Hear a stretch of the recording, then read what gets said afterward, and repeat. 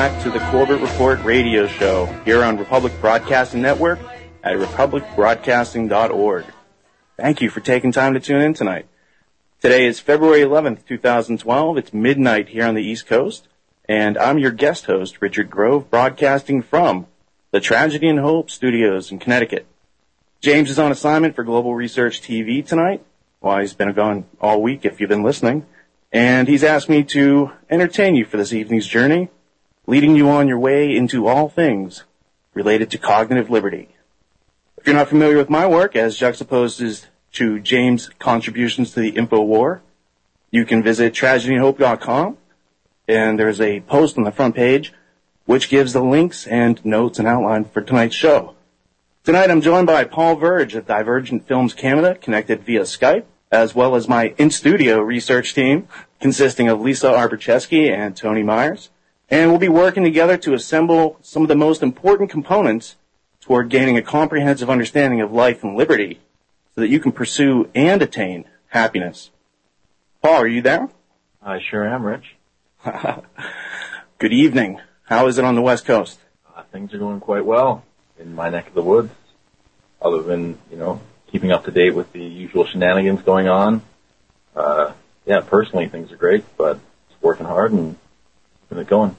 Well, the reason I wanted to get the team together tonight is because James had assigned us a little task of trying to bring things together and present people with some streams of thought that lead to solutions to some of the problems that we're facing as human beings. These things that we have in common are problems. That's the reason we're all tuned in, and that's the reason we're all researching and trying to figure this out on a Friday night. Those problems also have solutions, and we're trying to figure out how to get from point A, where we have these problems, to point B, where we have the solutions. And over the years, we've kind of discovered that it's a process of learning that has to be done by individuals, and we were hoping to share some of those necessary components with the audience tonight in a somewhat, organized manner. What would you say, Paul? Yeah, somewhat organized. I think we have a good flow of what we want to talk about.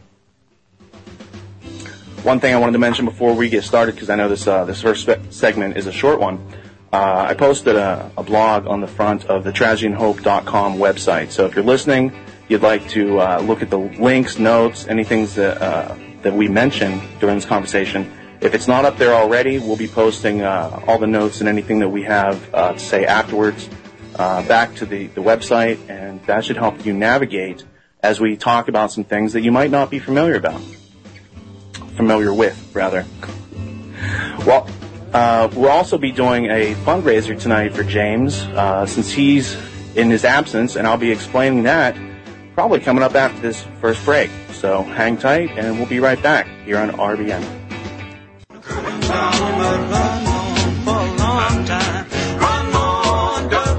Welcome back, friends. Welcome back to the Corbett Report. That was a short advertising break. Thanks for hanging out. We were getting to the point where we were going to talk about the fundraiser aspect of tonight's broadcast for James in his absence. We here at Tragedy and Hope just completed a new film project called The Ultimate History Lesson, a weekend with John Taylor Gatto. It's a comprehensive 5-hour interview that's available, and what we're doing is offering a special Patriot bonus pack that'll come with the DVD set, the 5 DVDs, plus a MP3 DVD ROM that has an additional 16-plus hours of commentary and analysis on what John is teaching. And so for every person who uses the coupon code RBN Corbett Report, and this is all linked in these the post on tragedyandhope.com on the front page for your convenience, everyone who purchases one of those, we're going to be sending a commission to James, $15 of each sale, to help support Corbett Report. So we're not asking you to donate and throw money over the wall. I know many people listen, do the 100 yen per month as I do, but we were just thinking about what we could do in James's absence to help stimulate and proliferate his ability to continue pumping out these massive components of truth in his various ways. So anyone who's interested in supporting, you can go to tragedyandhope.com, check the post on the homepage, and it's got the link there with the coupon code, so you don't have to do a lot of memorizing. Well, Paul, we were getting back into this idea of focusing on solutions to the problems that we face as human beings, and we have, in our work over the years, discovered this aspect of learning this essential key of being able to understand, outgrow our fear, get real self-confidence, and get from point A to point B, getting things done efficiently. And what we've discovered as a result of working together as a team and not, trying to just do it all ourselves is, we discovered a lot of things that are very necessary for people to kind of internalize but aren't being purveyed by the public school system, and they're not being advertised on corporate media and news shows and these sort of things. So I think that's why we all got together as people who were interested in noticing things going on in a research community and started to produce media of our own to try to complement the other tools that we were finding useful and to kind of fill in the blanks where we saw something lacking, right? And so it's all about working together and figuring out we're not alone in this. I mean, that was the thing I got from it, from being a whistleblower is, one day back in 2006, I got a note from this guy, Paul Verge. 6 years later, we find ourselves on a radio show together. What's going on in between? We've had to ask a lot of questions, and during the way, we had to learn a consistent method to find valid answers. What do you have to say about that, Paul? Well, I think it's a testament to the fact that when we're looking into things, instead of just accepting the surface answer, we tend to try and identify what the root cause is, trying to dig down deep and figure out, the real truth, because the truth is often buried underneath a lot of layers of, crap or BS or lies or fallacies or deception. And because most people happen to believe things that aren't true, they buy into these deceptions. And one of the things that I resonated with when I first heard your Project Constellation was that you were cutting right through a lot of the BS, but you're actually showing how it's purveyed, right? And, once we got on the trivium critical thinking kind of train of thought in the last couple of years, it's clarified things to an even greater degree, where we're approaching things with such degrees of certainty that we're able to take, these nuggets of truth we've unearthed and organize them into a collective, cohesive, comprehensive curriculum that people can absorb and enjoy.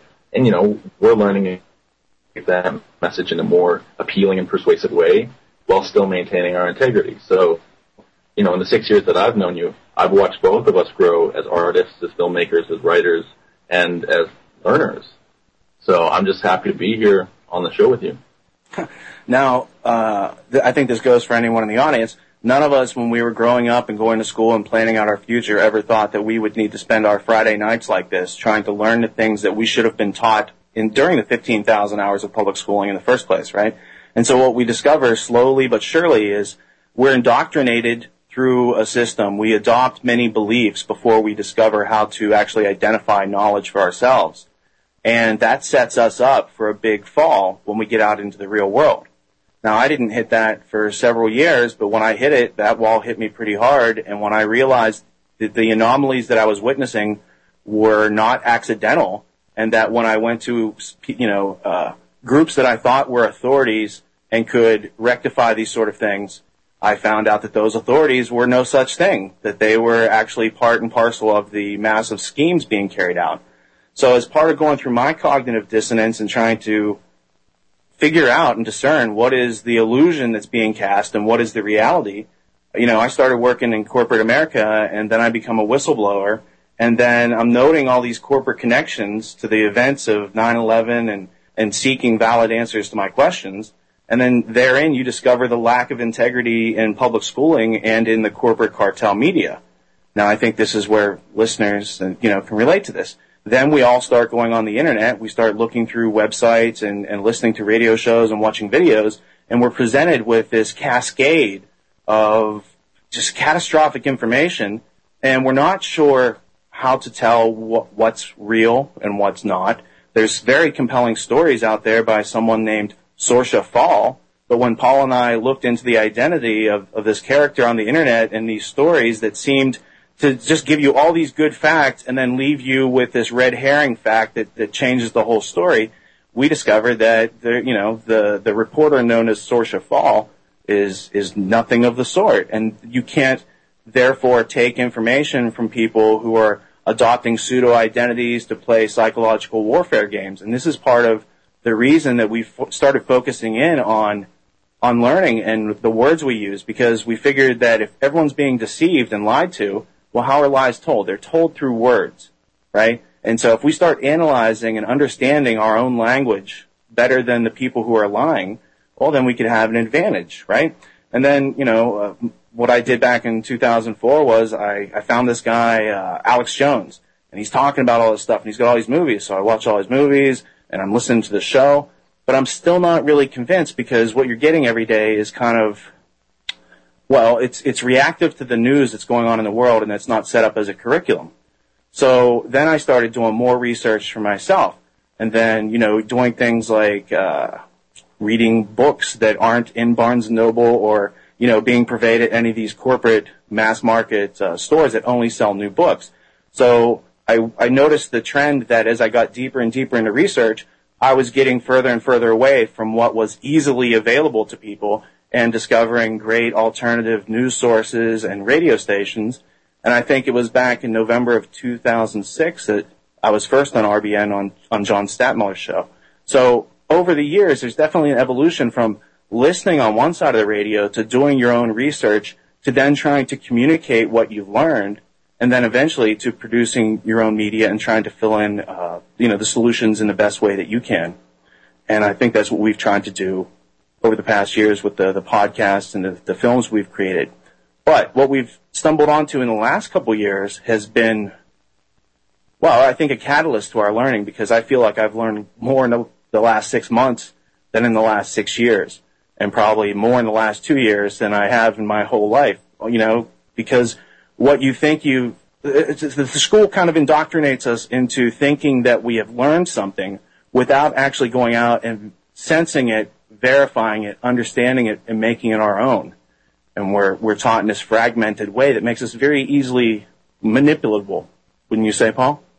Yeah, I would have to agree that we're already malleable to begin with. So each additional year of schooling adds an additional layer of conditioning that you kind of have to shed off over time, right? And that's why so many people rebel naturally. But, once you kind of see through the layers that have been cast on you, and you have some form of critical thinking to kind of see through all that's been inflicted, I guess you could call it, then it allows you to just shed it without a huge emotional tie to it, because you realize it was just a construct to begin with, right? The schooling is put in place to create a certain type of person, a certain obedient worker, I guess you could say. And, if you're going to resist that, you've got to have some kind of intellectual self-defense that allows you to go, wait, this isn't the way it's supposed to be, and then start sharing the information that's changed your perspective.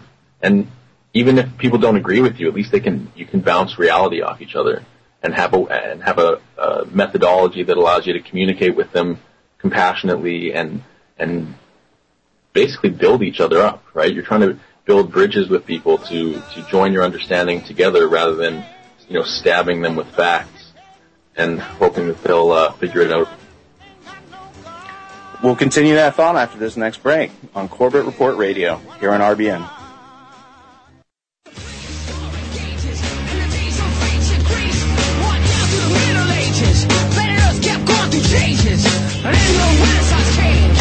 Welcome back to Corbett Report Radio. Thanks for hanging in there tonight. It's now Saturday morning. That's weird. But most of the rest of the country is still Friday night. But for those of us here on the East Coast, it's Saturday morning, and it's already been Saturday, I think, for several hours if James was still in Japan. We're talking about the major problems that are facing everybody, all these things that we have in common that gives us a reason to get together and try to solve these problems together. And that's how I first came upon this gentleman named Paul Verge, who's on the other end of this line in Vancouver. And that's how I came to know James Corbett and James Evan Pilato and Jan Irvin, several other of the magnificent independent podcast hosts that we work with at Tragedy and Hope, because we realize that none of us has the time to be everywhere at once. And I don't have the time to do all the things that Corbett does every week as far as aligning this news, and I don't, have the time to do what Pilato does. So we each kind of thrive and grow off of listening to each other's work. I couldn't go through a week of doing what I do without internalizing the outputs of the others that I respect, who I see using methodologies of critical thinking and people who are interested in not buying into the hype and actually finding out what's going on, where does the rubber meet the road, how do we get some traction in these situations, and most importantly, how do we get out of this ditch and back onto the road to life and liberty in this country. So, Paul, what, in your opinion, are some of the major problems pressing humanity, things that are common to everybody, to our needs as human beings? Wow, that's a pretty big thing to tackle, but essentially, I don't know, I guess you could call it, would you call it the philosophic corruption of reality? We just can't distinguish what's fact and what's fiction, and that leaves us in a big cloud of uncertainty. Well, I think that's definitely, if you want to get to the root cause and put a name on it, that's probably what we could call it, because what I saw years ago when I looked across all these alternative news networks were problems. Everyone's talking about the problems. There's chemtrails, and there's your water being poisoned with fluoride, and anytime that Tony or Lisa, you want to chime in here, but the point is that we have basic needs of food, air, water, security, rest, and what have you. These basic needs of Maslow's hierarchy, and we're not taught to satisfy those needs at an early age, and thus we become dependent on authority figures to provide all these things for us. And that's really an artificial sense of self-esteem, and I think that's one of the root causes. Go ahead, Tony.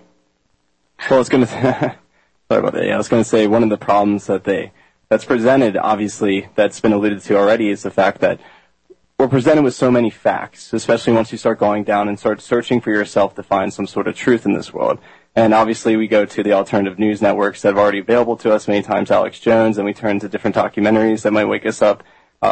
We can think of many of them. But at this point, like, all of a sudden you're barraged, with tons of facts. And where do you go from there?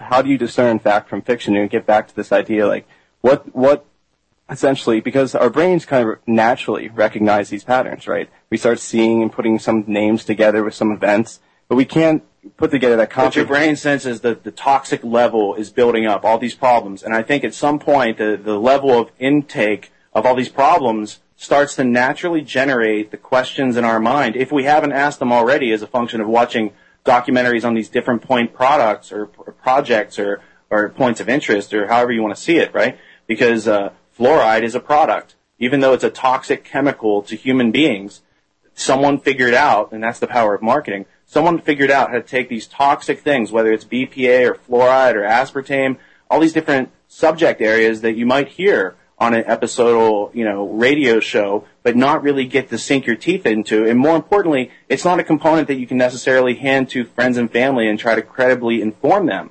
And that's why, in working with people like James Corbett and James Evan Pilato, I find that New World Next Week, these are nice little components that you can hand around to people and try to go in and say, look, here's some of the news that I was looking at this week, and it's not necessarily my opinion, but these are just a couple of the stories and perspectives that you're not getting on the corporate cartel news networks. And I think that's important, because once you start to realize the figurative toxicity in our own minds by just being filled up with problems and not given a method to solve our problems, and then the literal toxicity of our world, how everything's being poisoned all over the planet. It's not just to one group of people. And then there's the entire eugenics agenda. Now this, all of this philosophy of our predators, people who think it's okay to plunder from people who produce, these are not new problems, and it seems like society's been fighting this same cycle for thousands and thousands of years, and the cycle works something like this.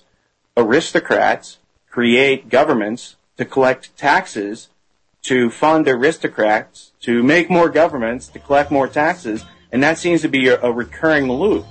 So that was a short segment. We will be right back in a few minutes, and we will be getting deeper into some of these common problems, and then we'll get into how to solve these problems and how to use a method to add value to your life in a real way. So we'll be right back.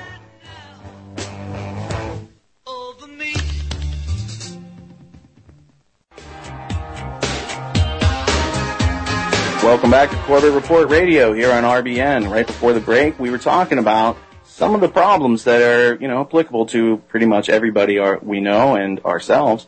In addition to meeting our needs, we also heard the advertisement about the healthcare industry. That's another need that we have, no method to meet ourselves, and thus we become very dependent on other people to know how our bodies work. I mean, it doesn't make very much sense if you were trying to look at this objectively and design an education system that we wouldn't be taught to the nth degree and given all the resources to be self-reliant and autonomous in our healthcare. However, when you take a look at the intent and purpose of our society, it doesn't seem like America continues to be land of the free, home of the brave for a reason. We have grown insensitive to other people. We've lost our compassion and empathy because we are always in a mode of scarcity. And all these artificial fears that are burdened upon us can be easily resolved, but if they're not resolved, we really become highly malleable, predictable, and end up fulfilling the dreams of all the wrong people, in my opinion. Once again, we're joined by Paul Verge. We also heard from Tony Myers in that last segment. And I think this is the point where we get into the idea of philosophy as a crisis management and risk mitigation system that we all need to help us make informed decisions, but it's something that's definitely not stressed in the public school system. So I'd like to address this topic of solipsism, the belief that there is no objective truth, and it is this root cause belief that allows people to do the worst things imaginable, and it allows certain other people to sit around and watch it and kind of condone it and cheer it on as it goes on. So, Tony, what would you say about solipsism? Is there a danger in people not believing in objective reality? I don't know, if you wake up in the morning and breathe and have to use the bathroom and have to cook your food, if there's a cause and effect to everything you do with how you build out your life and recognize existence, then I would say that can be a pretty poisonous worldview if you go about denying all those basic functions that you already take for granted as a part of your perception and awareness, right? And when you put it in that perspective, it's interesting that what the schooling system was really designed to make an allusion back to what you said earlier, the power of marketing or the magic of marketing, right? Well, that's really just perception management. And so if you can control or mold young minds at an early age and control the perceptions, control how they use language and how they come to develop language, you can essentially control their minds because you keep them in a continual thought pattern that they can't break out of. They don't have the lexicon to break through to other realities that might exist, realities that used in the term that more of different concepts, different ways of looking at reality, different ways of understanding reality, different ways of putting facts together and recognizing these patterns that do exist and that we can actually understand them in cause and effect reality, that there is an objective truth, and to bring it back to what solipsism is. And there's all these intellectual systems of management, right? These isms out there. And it's really just a corruption of the fact that they believe that your mind is all that exists, essentially. And in fact, you create your own reality just from the fact that your physical mind is creating that reality in the first place. So it's kind of an equivocal statement on your own brain. But on the fact that what's ironic about any form of the system, intellectual system management, this one being solipsism, is that it falls under kind of the idea of epistemology. What's this fancy word, epistemology? Well, it's just how do we know the reality we experience, right? And that's just using our five senses and observing it and building out from that our contextual awareness and our conceptual awareness. And solipsism essentially denies any of those functions incorporated and have an integrative function, our own understanding. You essentially create your own reality. So through the various Peace Revolution podcast episodes, we've traced this poisonous philosophy that's transcended all these generations over millennia, going all the way back to Plato, but really manifesting itself in modern-day Germany, what was then Prussia in the 19th century, through a couple of different philosophers whose work was then used to create what we now know as the education, the school system. It's really not an education system. The school system's all about conformity and adjusting young children. And who are they adjusted by? They're adjusted by the older adults. The same older adults who send young people off to wars. But I digress. So this idea of solipsism, that there is no objective truth, that you can negate cause and effect and thereby make any arbitrary, non-substantial entity into a truth. It makes truth into what strong people say it is. So coming through Prussia, after Prussia has been schooled out of, its own self-thinking, you have an ism that pops up. So let's use a practical example of solipsism in the case of the 20th century phenomena of Nazism. Now, Nazism, when you investigate why we're all taught in public schooling the Nazis were very evil. So when you get down to it, what caused that evil? Was there a person in control? Was Hitler really the bad guy? Well, what you find out is it was that nobody was in control. It's a philosophy, a corruption of philosophy that was in control. People's beliefs were out of hand because they had no method to check it against reality and to remove the contradictions. So, Paul, from your perspective in witnessing the Zimbardo experiment, the Stanford Prison experiment, the Milgram experiment data, all these sort of things that show that two-thirds of Americans two-thirds of Americans who are otherwise honest, upstanding people can be turned into murderers. These experiments demonstrating the Amtssprache fallacy, the bureaucrat speak, where you can take away someone else's humanity using words. Do you have a comment on that? Well, yeah, I think it's a result, it's a symptom of when people outsource their critical thinking and their sense of self-responsibility. Because the whole idea of solipsism is a philosophy that allows people to externalize responsibility, so that because they're creating their own reality, there is no consequences for their actions, and thus people live in this kind of delusional bubble reality where cause and effect don't exist, but yet the problems build up. And so the more people who subscribe to that belief, who refuse to take responsibility for their problems, the more it becomes this weight around society, and all the resulting drains that we see in society end up being, at least bubbling up from the root, being caused by this abdication of self-responsibility. And people becoming potential murderers, it's really because they subject themselves to authority, right? They externalize. Essentially, personhood has introduced this idea of putting a barrier between you and responsibility, this just entity that can absorb the responsibility, and you're no longer culpable. And so people, under that guise, this illusion of authority, are willing to murder or, commit atrocious acts upon people because someone else told them to do it. And so there's a huge problem with that. People need to learn that independence is key. Well, and I think, some of the tools that we've used to help articulate and flesh these out ourselves is through fellow media producers like Mark Passio, for instance, or Larkin Rose. I'd like to read a brief quote, out of Larkin Rose's Most Dangerous Superstition book. Larkin was a guest on Corbett Report Radio, I think, a week or two ago. Follower of his work, big fan of the fallacy of authority and rooting it out in our society.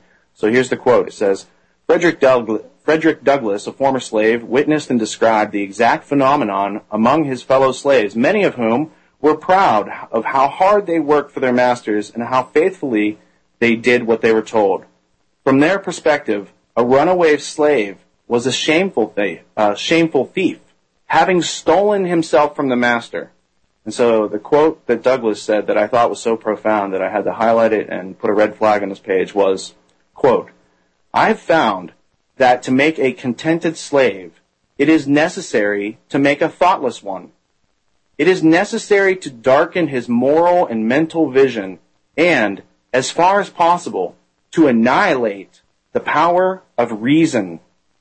He must be able to detect no inconsistencies in slavery. He must be made to feel that slavery is right, and he can be brought to that only when he ceases to be a man. So, this idea that some people are created more equal than others, I think it's the Orwell quote from Animal Farm that some animals are created more equal than others. This idea that the divine rights of kings has existed for thousands of years, and right alongside it, there's the works of Aristotle. But the euphemism popularized by Alan Dulles was that people don't read. Well, I think it's just the opposite. I think people read a lot. I think they read all the time. They're reading signs. They're reading things. They're believing what they read all the time, and that's really the issue. The fact that literacy is a form of slavery until critical thinking and reason is exercised by the mind of the reader. And I think teaching children to read and not giving them the tools of intellectual self-defense is indicative of the fact that the predators, our natural predators, created our schooling system, control the corporate media that we consume and think is truth, and we're making our decisions and investing and, putting futures together for our children and all these different things, sending them to college, they can be indentured slaves. So what is it when we see the news every week and you've got someone like Bill Gates who can say, well, he's going to lower the population using vaccines, and he's got a family history of eugenics, and he's working with Monsanto and investing in them, and he's investing in chemtrails, and Monsanto's investing in patents for aluminum-resistant sorghum. And there's all these things going on, but the average person, it escapes them because it's not being presented to them directly on a platter, and therefore they're not really doing the observation to think for themselves to get it. And I think that's part of the brilliance of what James does, not only through Corbett Report, but now through all these other productions he's started in the last 6 months. All these components of bringing the irony, and what he's doing is he's just juxtaposing reality to the illusion. And that's where we learn to compare and contrast and to form ratios. And this is the origin of reason and rational thinking. So if that's the thing that they want to destroy in everybody to make them a slave, shouldn't we all be a little bit more concerned with how our minds work, how we use our senses to perceive data, form concepts from the perceptions that we get into our senses, how we remove contradictions, and most importantly, how we can constructively and cogently communicate with other people? And these are some skills that I've learned from working with Paul and James Pilato and Jan Irvin and a number of people who, provide those keys. It's the non-obvious keys to reality that we're all looking for. It's like, what is this thing? Well, it's not going to be printed in a book. It's a realization that you're going to have juxtaposed to media or some sort of input or stimulus that you're consuming. And so I think what we're all trying to do is to bring these ideas together and to put them, we call it a website, but really it's a portal for all this independent information that is referenced and sourced and footnoted to the nth degree. So what we saw lacking was credible components of information that you could hand around to, people who aren't aware of these things, and things that can help them expand their attention span. Because, for instance, Paul, I would hope you'd have a comment on this. What would happen to people if you take away their ability to plan effectively and make informed decisions? Well, then they're just left in a big cloud of uncertainty, and they'll tend to panic and react irrationally, and then that gets them into even more trouble, which then exacerbates the original condition, and it's just symptoms piled on top of symptoms. I mean, it sounds like a formula to create a nation of wage slaves. I mean, you provide them with inaccurate information, you get them to go make a bunch of investments or decide on places of employment, never fully realizing a comprehensive picture, because the world it's one big place. There's all the divisions that we think about, even words themselves, are artificial divisions made by our mind. The world is continuous, and we are never brought up to think of it in a continuous way. We're always brought up to think about it in a compartmentalized way. And when you realize how they would run a secret project like the Manhattan Project or any of these NASA missions and whatnot, they compartmentalize everyone to the nth degree so no one can see what anyone else is doing, right? And I think it's our jobs to stand up and to look over these little artificial walls made of words that they've built around us to control us, and to really start to apply our nature-given potential. Because there's no need to invoke any religious or political deities to use logic and reason to see that there is a fundamental proof that shows that non-aggression is logical and reasonable, and when people use force, fraud, aggression, and coercion, that is the epitome of irrationality. Now, if I had to define an organization whose job it was to use force, fraud, and coercion to violate people's rights, I would have to say that's the fallacy of authority, or the notion that there is a thing called government. Because when you look at your rights aren't something on a piece of paper written down by the founding fathers. Your rights don't exist on a piece of paper. Your rights exist in you every time you take a breath. And as long as you have a breath on this earth, no one can ever take away your rights. And that brings me to a recent publication by Russell Means, because when I heard Russell, it's Welcome to the Reservation, it's an InfoWars special report. Russell says at one point that they were all convinced, I mean, he still says this now, that they took away our rights.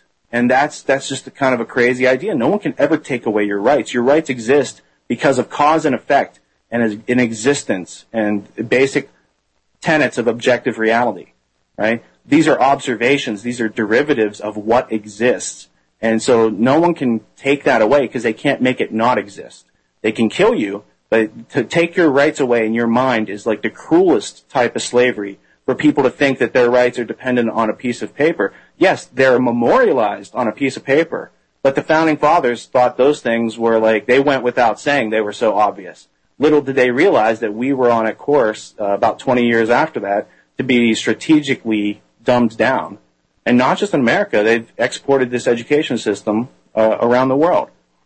So, Paul, what do you think some of the concepts or consequences that we can learn from the Zimbardo experiments, the Milgram experiments, these experiments that show that people innately have an adverse reaction to authority insofar as they will capitulate and give up their own life and liberty to please an illusory belief?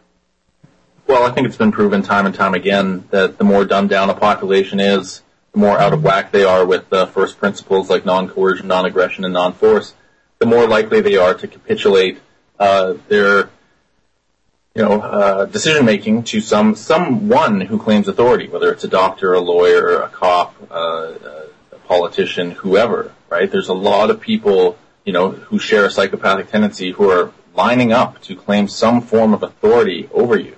And government is like this pool of mafia gangs in different agencies that exercise their authority. Like, you have people like the FDA or the IRS, who, their functions, even with criminality, it's all white collar, right? It's all to do with money, but they still arm these people. They still, conduct SWAT raids. So you have to examine the disproportionate amount of force used for these crimes and realize that it's completely irrational. We'll be right back. Thanks for listening to Corbett Report Radio.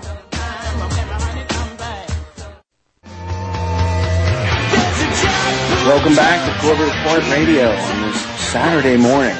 We were talking about the total war that is being waged against everybody, and that's not just an idea that was made up by Karl Clausewitz back in the 1800s, but it's also this phenomenon that it's not just carried on in the battlefield. The idea of total war is that every possible way to strike your opponent is being exercised. And that's really what we discover, and as you go through this journey of discovery of going through all this alternative media, that's what you find out is going on. That they're attacking your immune system, they're attacking your food, they're attacking at every possible angle. And the only defense we have against it is our capacity to formulate comparison and contrast, to remove contradictions from our logic, and to be able to use reason as the intellectual self-defense that is called for in these situations. Also, before the break, Paul had mentioned this notion about government and authority and this indoctrination system, and it brought up this quote that I remember Brett Veinotte of the School Sucks podcast laying out. It's almost a joke. What's the difference between the government and the mafia? Well, and the punchline is, the mafia doesn't have a 12-year indoctrination system to convince you that it's not organized crime.